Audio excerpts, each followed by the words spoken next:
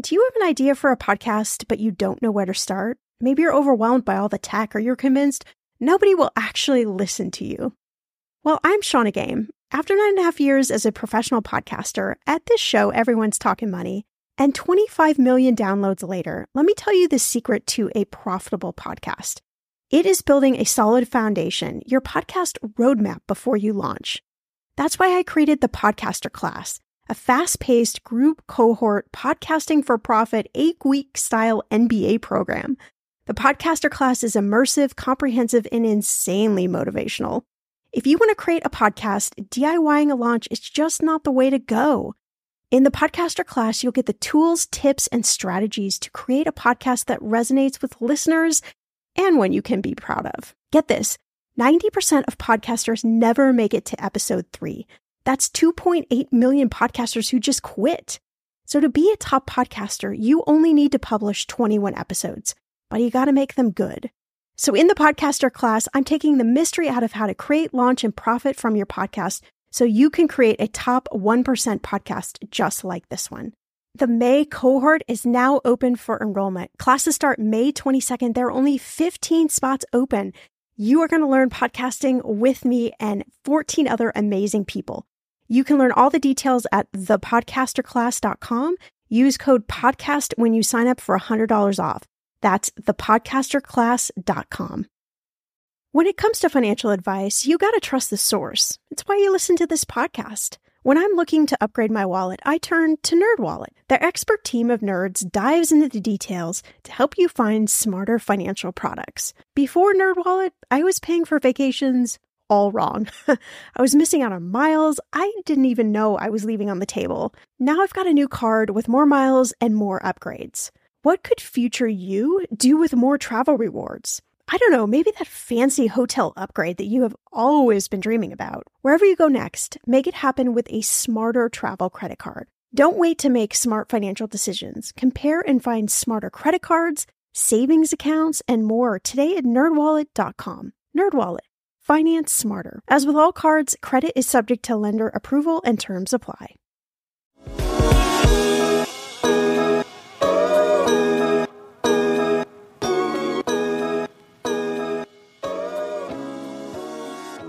The average American has 5 to 7 accounts, and that can be a lot to remember. As our guest, Brian Hamilton, says, it's a cognitive load and creates financial anxiety. However, when it comes to saving money, the secret is to work with what you have and create some healthy saving habits. Learn about this process and how you can work to save at least $6,000 this year right in this episode.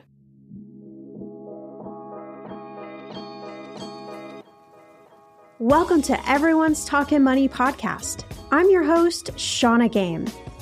There's no judgment, no dumb questions, just smart conversations about you and your money. So come on in and grab a seat. Everyone is welcome here.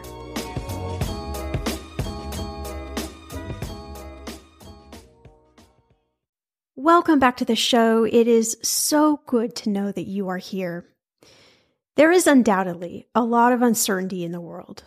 And you know how important saving money is, but when it comes down to the actual act of saving, it can be a really tricky thing to master. If this is at all resonating with you, I need you to know that you are not alone, because living life is expensive and it's easy for saving money to fall very far down on the to-do list. Our guest, Brian, he's the co-founder and chief executive officer at One, which is a digital challenger bank focused on restoring financial health for middle-class families through innovative credit and saving products.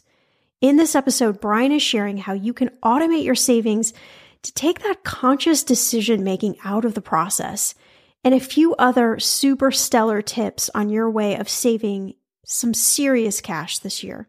By the end of this episode, you'll get your brain fired up to create healthy saving habits. There's obviously still a lot of uncertainty in the world, and I know one of the biggest money lessons I've learned over the last 2 years is really how important and I think kind of life-changing savings can be. And to me, the idea of having savings is just you have options in life. But the reality is that finding money to save can be really tough, even if you do make a good income. So I think the first question to just kind of start out the conversation is it possible for anyone to create savings no matter what their situation is?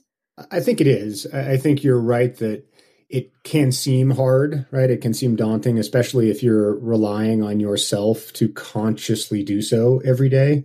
Because humans are not the best at kind of making those logical decisions in the moment when there are a lot of other factors and considerations involved.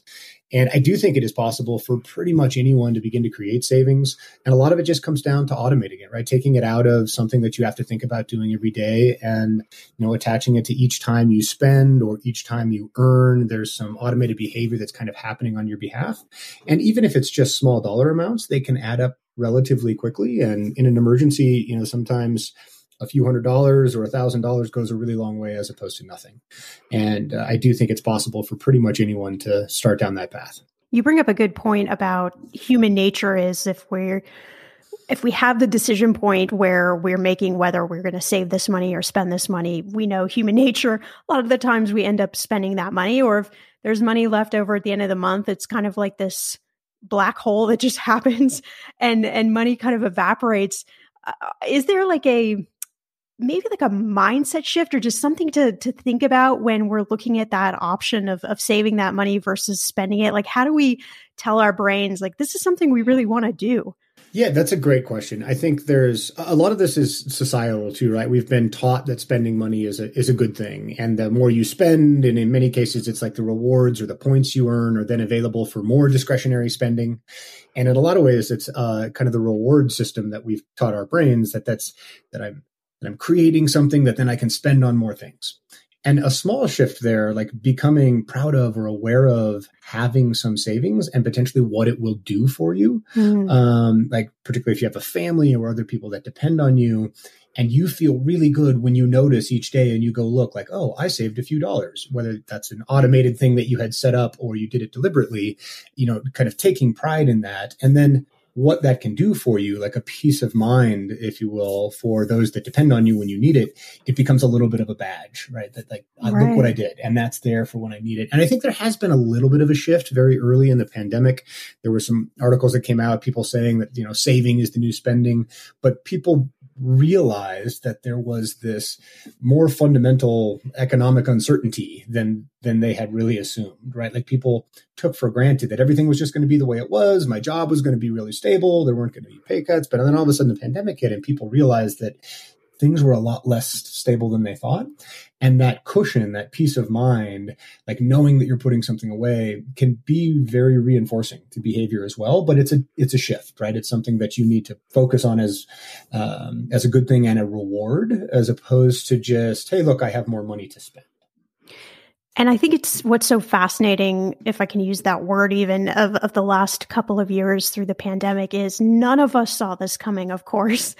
And this is something that just globally, we're all in that same position. And even our, parents and grandparents, maybe who aren't alive, haven't quite lived through this kind of weird uncertainty. Maybe they lived through Great Depression or something else, but this very weird kind of global thing that happened to all of us. And I know there's been so many different money lessons that kind of have just emerged over the last couple of years.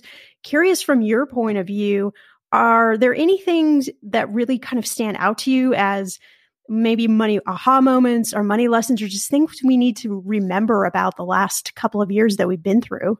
A couple of specific moments, but first, just you're absolutely correct that a lot of people had really never experienced what an unexpected financial emergency meant.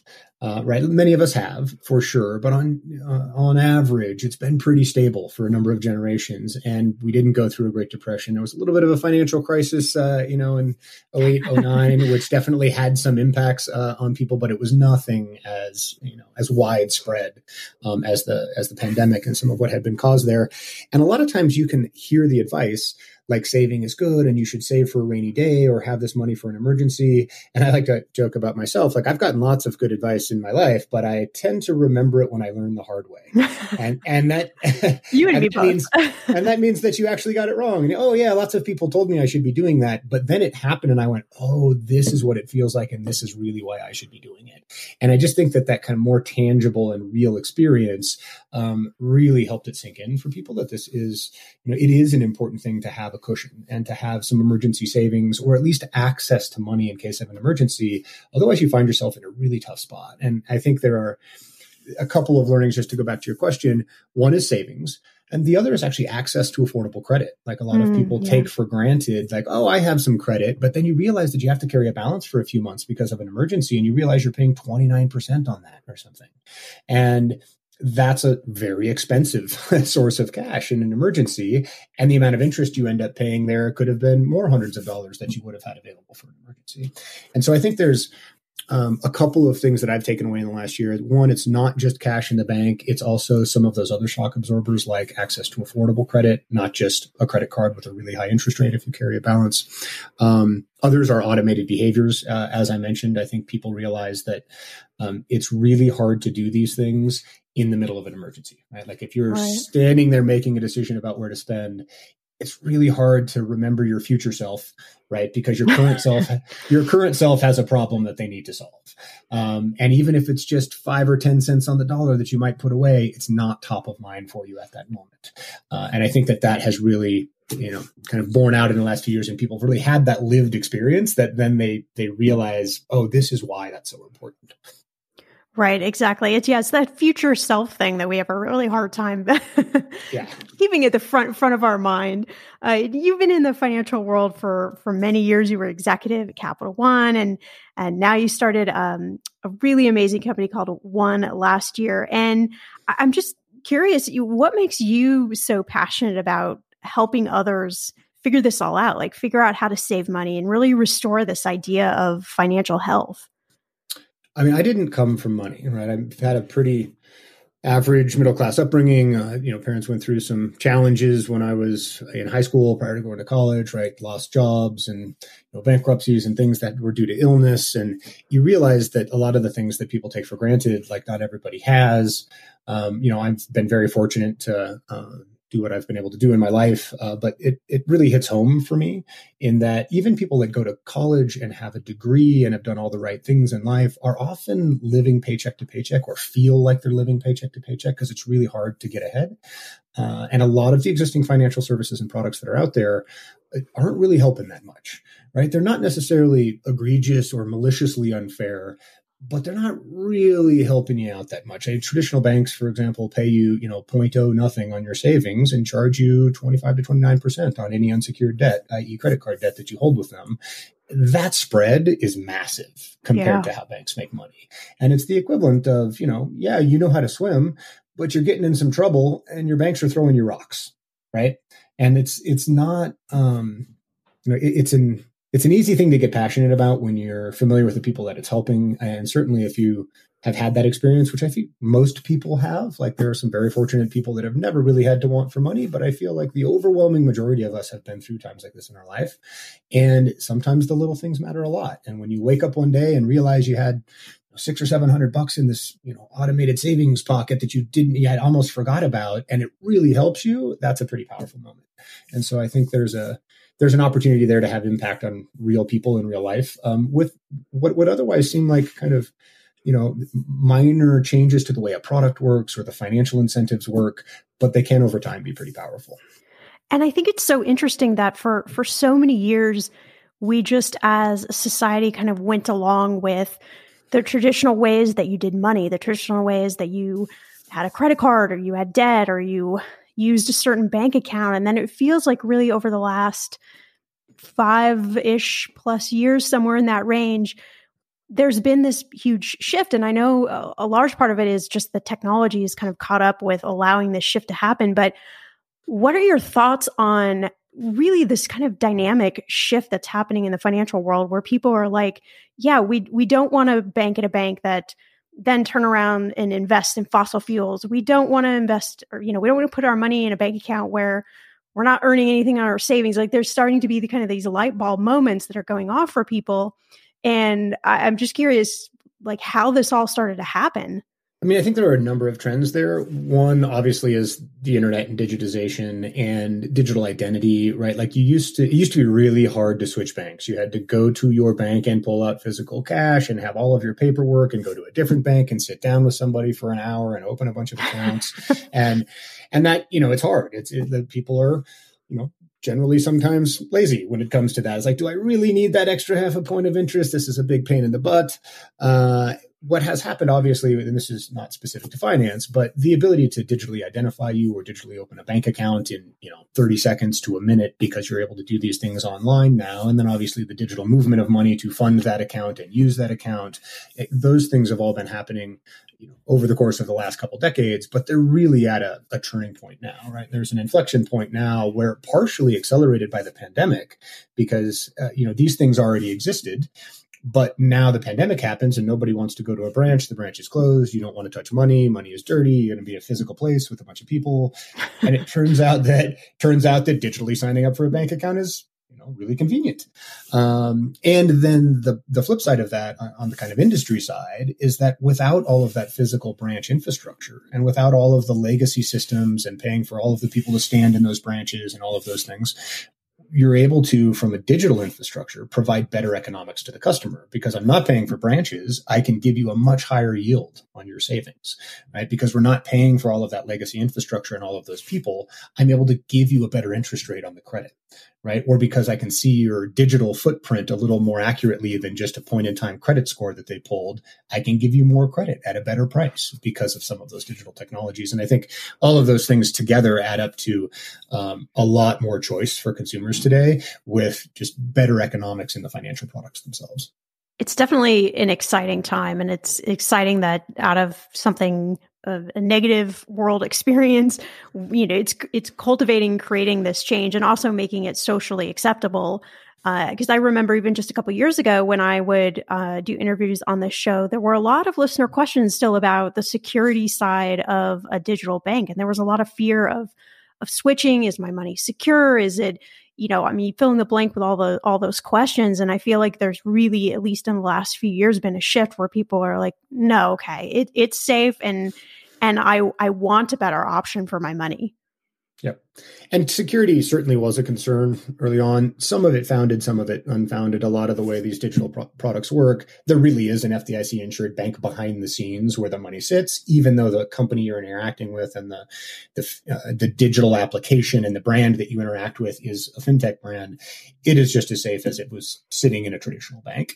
I also think that there's just more of a leveling of the risk there, where you're willing to do everything else in your life digitally on your phone, give away all of your personal information in many cases to these social platforms, but you didn't want to leave a few $100s in a digital bank account. And I think people are finally realizing, well, like, okay, wait, I had that a little bit backwards, right? Right, exactly. Like we can't hide anymore. Our information is everywhere. Let's be realistic. Yeah. Well, I want to dive into some of the tips that you say anybody can do to save at least $6,000 this year. And I love that because, that's a significant amount of savings. I don't know what the stat is currently, but I remember at least last year or the year before, it was something like most Americans didn't have more than $400 saved for an emergency. And obviously we know that's just not enough. Stuff happens in life and we have to have something there. So thinking about this, how do we really ramp up our savings this year? Where do we start? What are we doing? We just touched on one, which is step one is probably switch banks, right? Like look at the digital products that are available that help you automate these healthy savings habits that give you a better return and incentivize you for doing so. Obviously can talk a little bit about what we've done in our product to help do some of those things, but whether or not it's ours or somebody else's, there are options out there. And I think step one is to just go look and find some of the things that are going to be a better economic value for you. But then more practically from within those products, there are a couple of specific things that I think are really easy to do. And there's a number of products out there that offer them, but one of them is automatically saving when you earn, which is a no-brainer. Like there's been put a little bit of money in savings when your paycheck comes in That's an idea that's been out there for a long time. A lot of people have to manually set that up from their paycheck and manually create a transfer at a bank, and it's kind of pretty deliberate. It's a lot easier now to go in and click a button that says turn this on and save 5% of every paycheck. And if the product's good, some of what we do at One is incentivize you with like a 3% return on anything that you contribute from your paycheck or contribute from card spend. And so you're making that a really powerful incentive by giving the highest yield for the healthiest behavior, which is automating what comes out of each paycheck. How does that work? Tell us a little bit more about that. Pretty straightforward. It is called autosave. And if you turn it on, you pick a percentage and it automatically comes out of each paycheck when it hits your account. And then we put that savings, that contribution amount in a 3% high yield pocket for you. And we incentivize the contribution behavior. So automating that behavior with every paycheck, you set it and forget it. Wake up a few months later, you got a few $100s in there you didn't have before. You wake up at the end of the year, you have a few $1,000s in there you didn't have before. And we've heard great responses from customers who were like, wow, I've never been able to save this much. And it's not really an earth-shattering concept. It has existed in some form in the past. It's just making it easy and really making the incentive powerful for people to do it. Yeah, awesome. Okay, so any other tips we can use?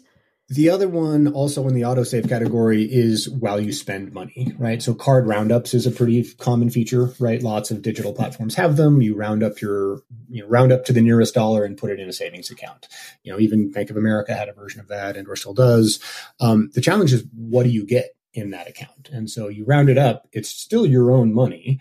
But you're still getting, less than 1% interest on it. And so we use that same 3% incentive for anything you contribute from spending. So we'll round up every purchase to the nearest dollar and put that change in that same 3% high yield pocket.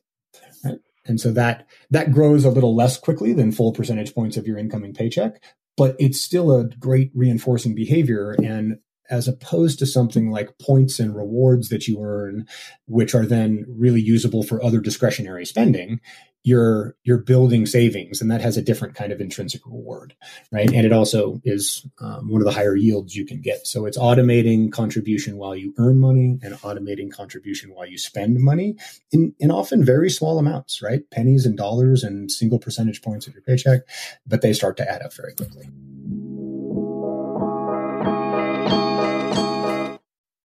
Okay, friend, I want to know, what are your money goals this year? Are you saving to buy a house or maybe a wedding or a dream vacation to somewhere tropical? If that's you, please take me with you. Or maybe you want to just grow your emergency fund because, let's be real, life is expensive.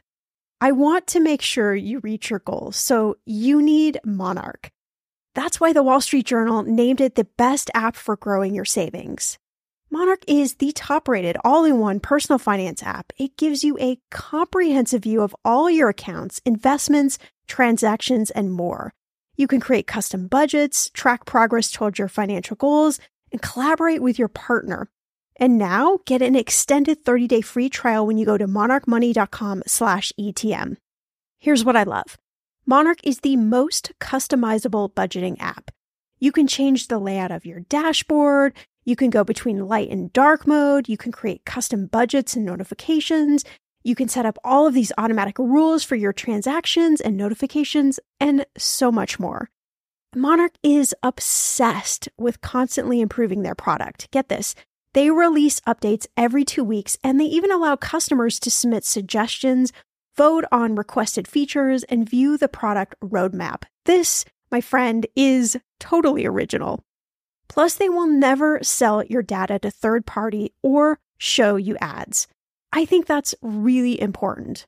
After trying out Monarch for myself, I understand why it is the top-rated personal finance app. And now, listeners of this show get an extended 30-day free trial when you go to monarchmoney.com/ETM.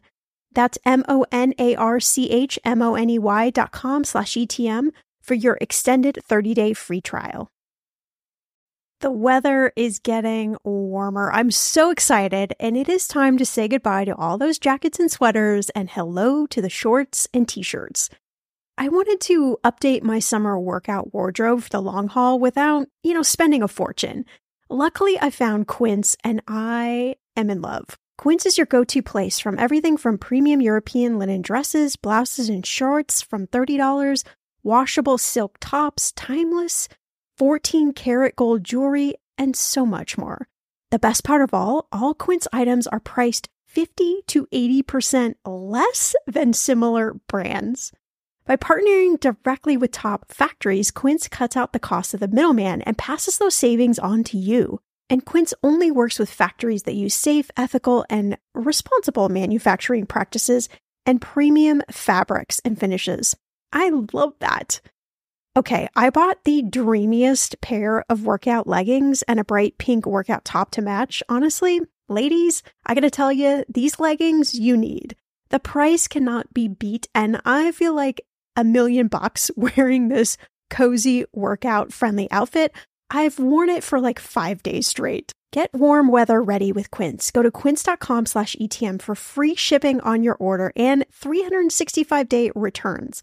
That's QUINCE.com/ETM to get free shipping and 365-day returns. Quince.com/ETM. I'm going to be real with you. Identity theft is on the rise, and you do not want to wake up one morning and discover that your bank account has been emptied, or you're overdue on credit cards you never even applied for. We talk about this often on the podcast, but you don't realize how much of your information is available to scammers on the internet and how susceptible you and your family are to identity theft and fraud. I know, it's scary, but now you can get your data removed with Delete Me. That's why I personally choose Delete Me. Delete Me is a subscription service that removes your personal information from the largest people search databases on the web, and in the process helps prevent potential ID theft, doxing, and phishing scams. I just started using Delete Me and I got my regular personalized privacy report, and I was shocked what they found and removed. It was pages of information about me that I did not want online. Here's how it works. You sign up and provide Delete Me with exactly what information you want deleted, and their experts take it from there. I cannot tell you how relieved I felt to have Delete Me. And you know, it's also a great service for your parents or grandparents to help protect them from identity theft. Delete Me is not just a one-time service. Delete Me is always working for you, constantly monitoring and removing the personal information you do not want on the internet. Take control of your data and keep your private life private by signing up for Delete Me, now at a special price for my listeners. Today, get 20% off your Delete Me plan when you go to joindeleteme.com/ETM and use promo code ETM at checkout. The only way you get 20% off is to go to joindeleteme.com/ETM and enter code ETM at checkout. joindeleteme.com/ETM. Go to joindeleteme.com/ETM and use code ETM for 20% off. And this may seem like a very obvious question, but I'm going to ask it anyway because I'm sure there's somebody listening who really wants this question answered. But let's say we're looking at a traditional bank and we're looking at their savings account. And I don't know, maybe they're paying 0.0, 0.2, maybe 0.03%, something very small. And so then we're comparing against a bank like yours that's paying a much higher rate for that savings. So in the long run, again, very obvious question, but I'd love for you to kind of roadmap this out for us. In the long run, why does that matter? Why does it matter if you're earning more money on your savings? Yeah, I mean, compound interest is a really powerful thing, right?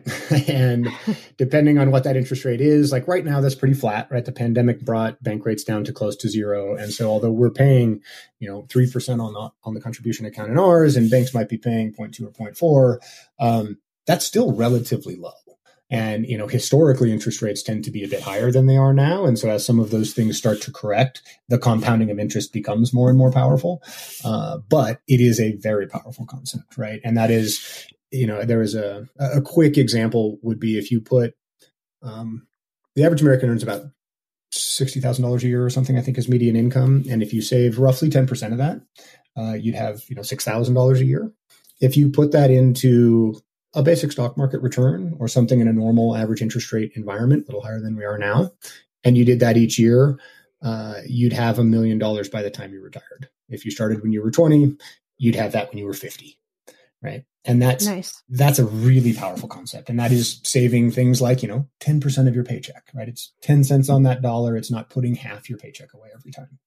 And so it really does add up very quickly. Now, most people probably don't do that their entire life and never touch it. And there are other retirement, things like 401ks with, employer matches. And there's lots of other things that need to go into a full plan.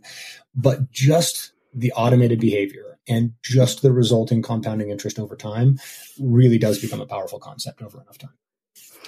And what would you say to somebody who's saying, okay, great, totally understand that, but still the idea of putting money in savings when I am paycheck to paycheck, regardless of whatever my income is, still feels like something that's very, very tough to swallow.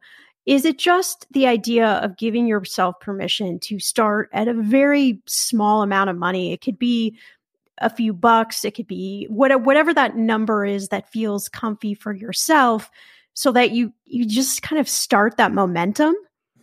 That's exactly right. It's overcoming inertia, right? Even if it's 1 or 2% of your paycheck, you've started the behavior and it's happening, right? And you'll get some of that reward when you have that money when you need it.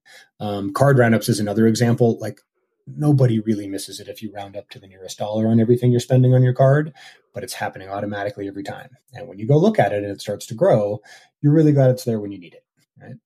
Another important concept that I think is, people begin to act irrationally right around $0. Like they don't actually make the best decision in their own economic interest, just logically, because there are other emotions involved. Like, money is a very emotional thing. Yes. Like, it is not a very logical thing, despite it being numbers based. It's a very emotional concept for most people, especially when it gets skinny.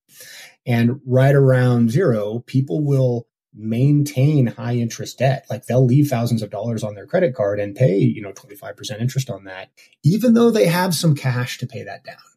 And it's something about the human nature of just, it feels better to know I've got the cash there, even though I'm paying this, $50 or $100 a month in interest over here on this other thing. That's okay. But that's really a bad financial decision, because that $100 a month, that's $1,200 a year you just spent in interest that would have been in your pocket and could have been emergency savings. And so I think that's the other thing that to be aware of, is that it's hard to kind of trust your own instincts in as you get near 0 with money. And that's why some of the automated behaviors are so important, both on the savings side and on the credit side, right? And on the debt side. And those are things like automatically paying that down when money comes in, having some available, not having it all maxed out, being deliberate and making sure that that's not at some super high interest rate when you do have to borrow because of an unexpected expense or an emergency. And so the two things really are kind of two sides of the same coin. And sometimes people really focus on one half and forget about the other half. And it turns out that the math kind of washes the other half out, right? I'm super, super passionate about teaching about the emotional side of money. When I was a practicing certified financial planner, that was the game changer for people, when they would understand the emotional impact on their habits and the decisions they were making. Why do you think it is we don't talk about those emotional sides very much? Like, we just expect people to, read a couple articles, listen to a podcast, whatever it might be, learn the how-tos, and then just suddenly fix their behavior. Money is hard to talk about. It's if you look at even folks, married couples, right, have a really hard time talking about money. It's this additional stress. Maybe you're not good at talking about it. You're afraid you're going to get it wrong. Everybody's expected to get it right to pay for their family and their loved ones and to retire. And so there's a lot of pressure around it. And I think people feel like they're shy because they don't feel like they know so much about it. And we actually did a lot of research when we were first building One. And one of the concepts in the product is a shared pocket of money, where you can spin one up and we can both spend from it with our card, or we can both put money in and out of it for a specific reason. But you don't have to go sit down at the bank with, all of your life documents and open a legal joint account with someone.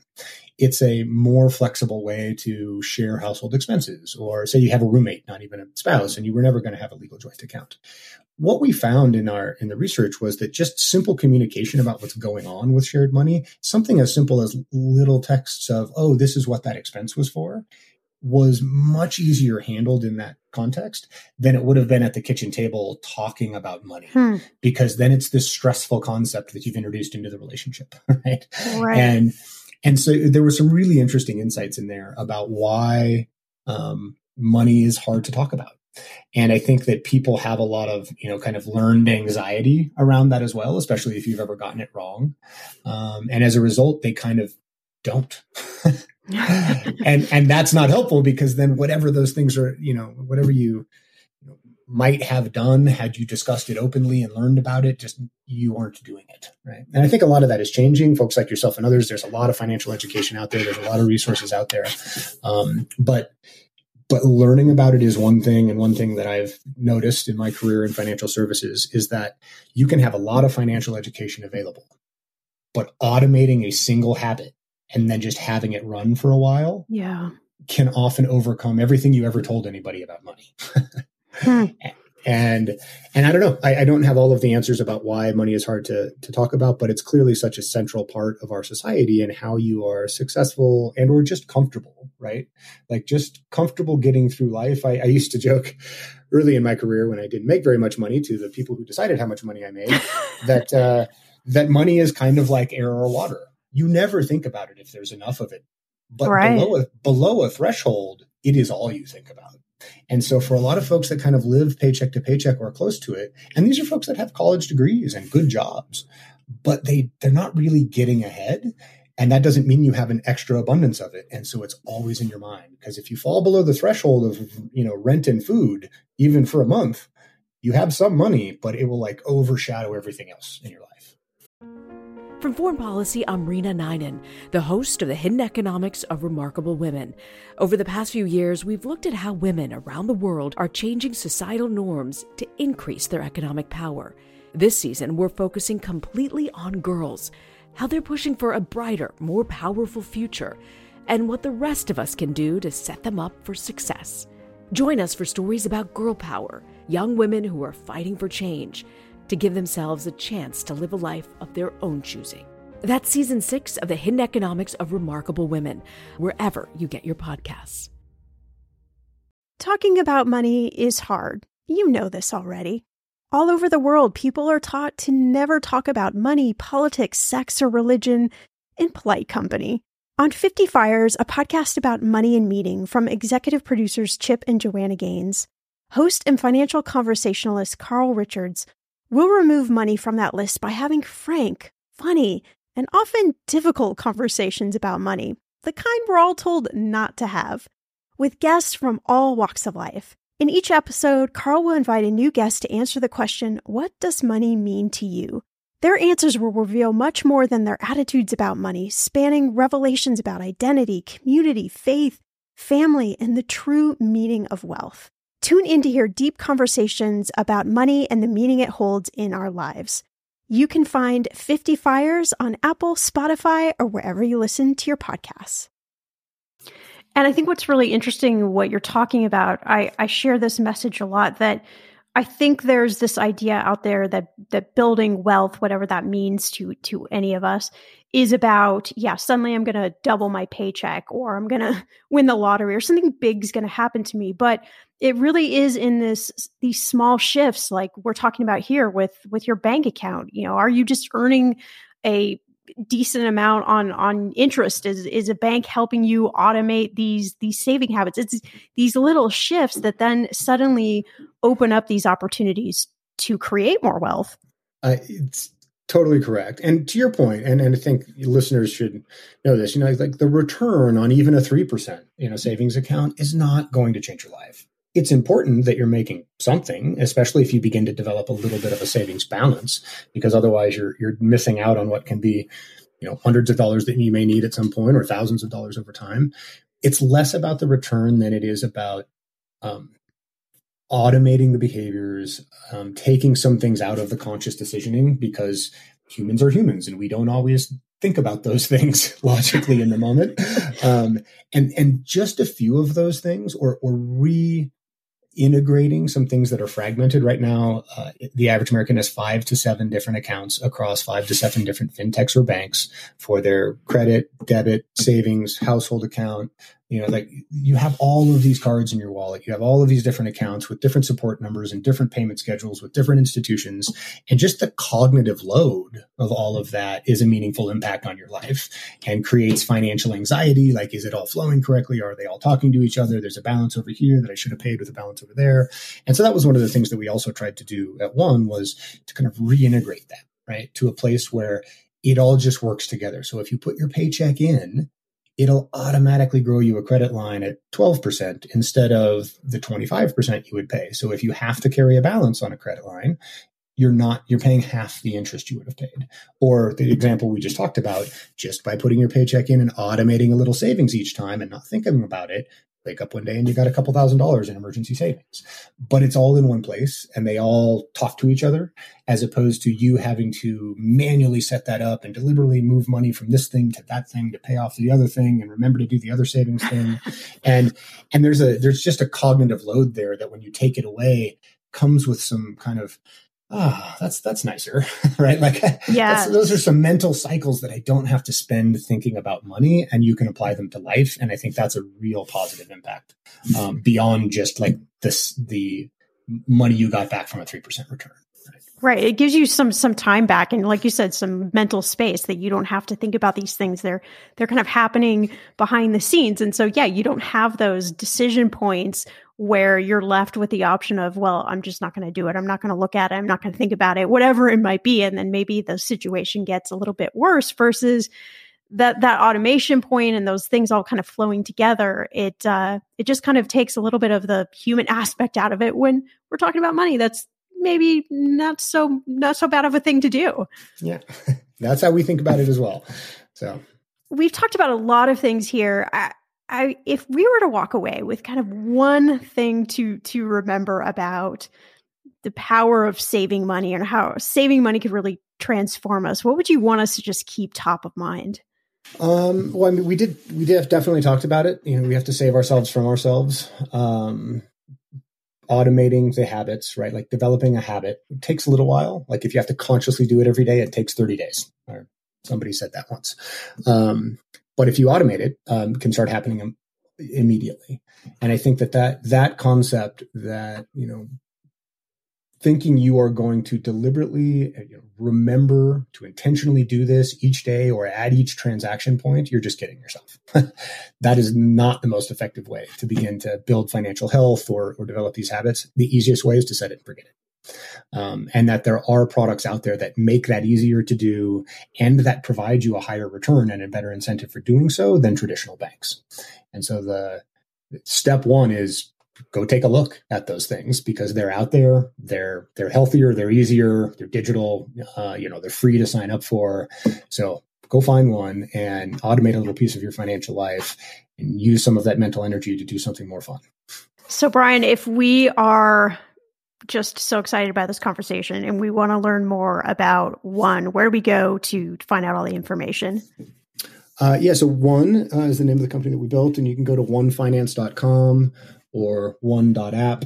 You'll find us in either place, or on Twitter at OneFinanceHQ, or any of our other social properties there. So look us up. There's a lot of good information out there on our blog and other third-party content too that's been written about this. Certainly we are one of a number of digital products that are out there. We think we've done a good job of putting these concepts together, but there are lots of great products and lots of great financial information out there for people to make use of. I think my biggest takeaway from this episode is just that idea of automation. I know how powerful automating is, but there's also a bit of effort that goes into automating everything. I mean, we have to remember to automate things, right? In order for them to automate. And somehow it's like every decision point with money, it feels like another to-do. But when you think of this idea of automating and the power of automating, I mean, I'm super excited to kind of see, hey, how much could I save this year just by doing a few of Brian's tips and strategies? And I think that the idea is you almost start stacking these habits on top of each other, and it creates like this cascade of saving. At least that's what's going through my mind as I'm listening to this conversation. I hope this motivates you to also think about that idea of creating healthy savings habits this year, because I think it's from the habits that we really start to be motivated and we start seeing savings happening, which I know is then super motivating. Just tells our brain like, okay, you're on the right path.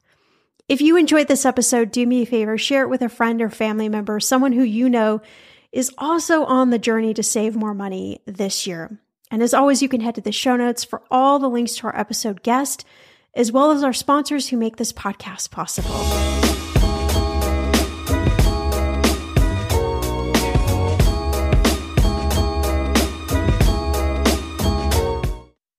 We've all spent more time with family lately. It can feel like old times, but your mind is on the future too, and what you can do to shape it. At Sandy Spring Bank, we work with clients to help them grow and protect their money with wealth management, trust services, and insurance, so they can enjoy today and ultimately pass along their wealth. We believe real banking is a conversation. Let's talk about your dreams. Visit sandyspringbank.com/wealth. Wealth and insurance products are not FDIC insured, not guaranteed, and may lose value.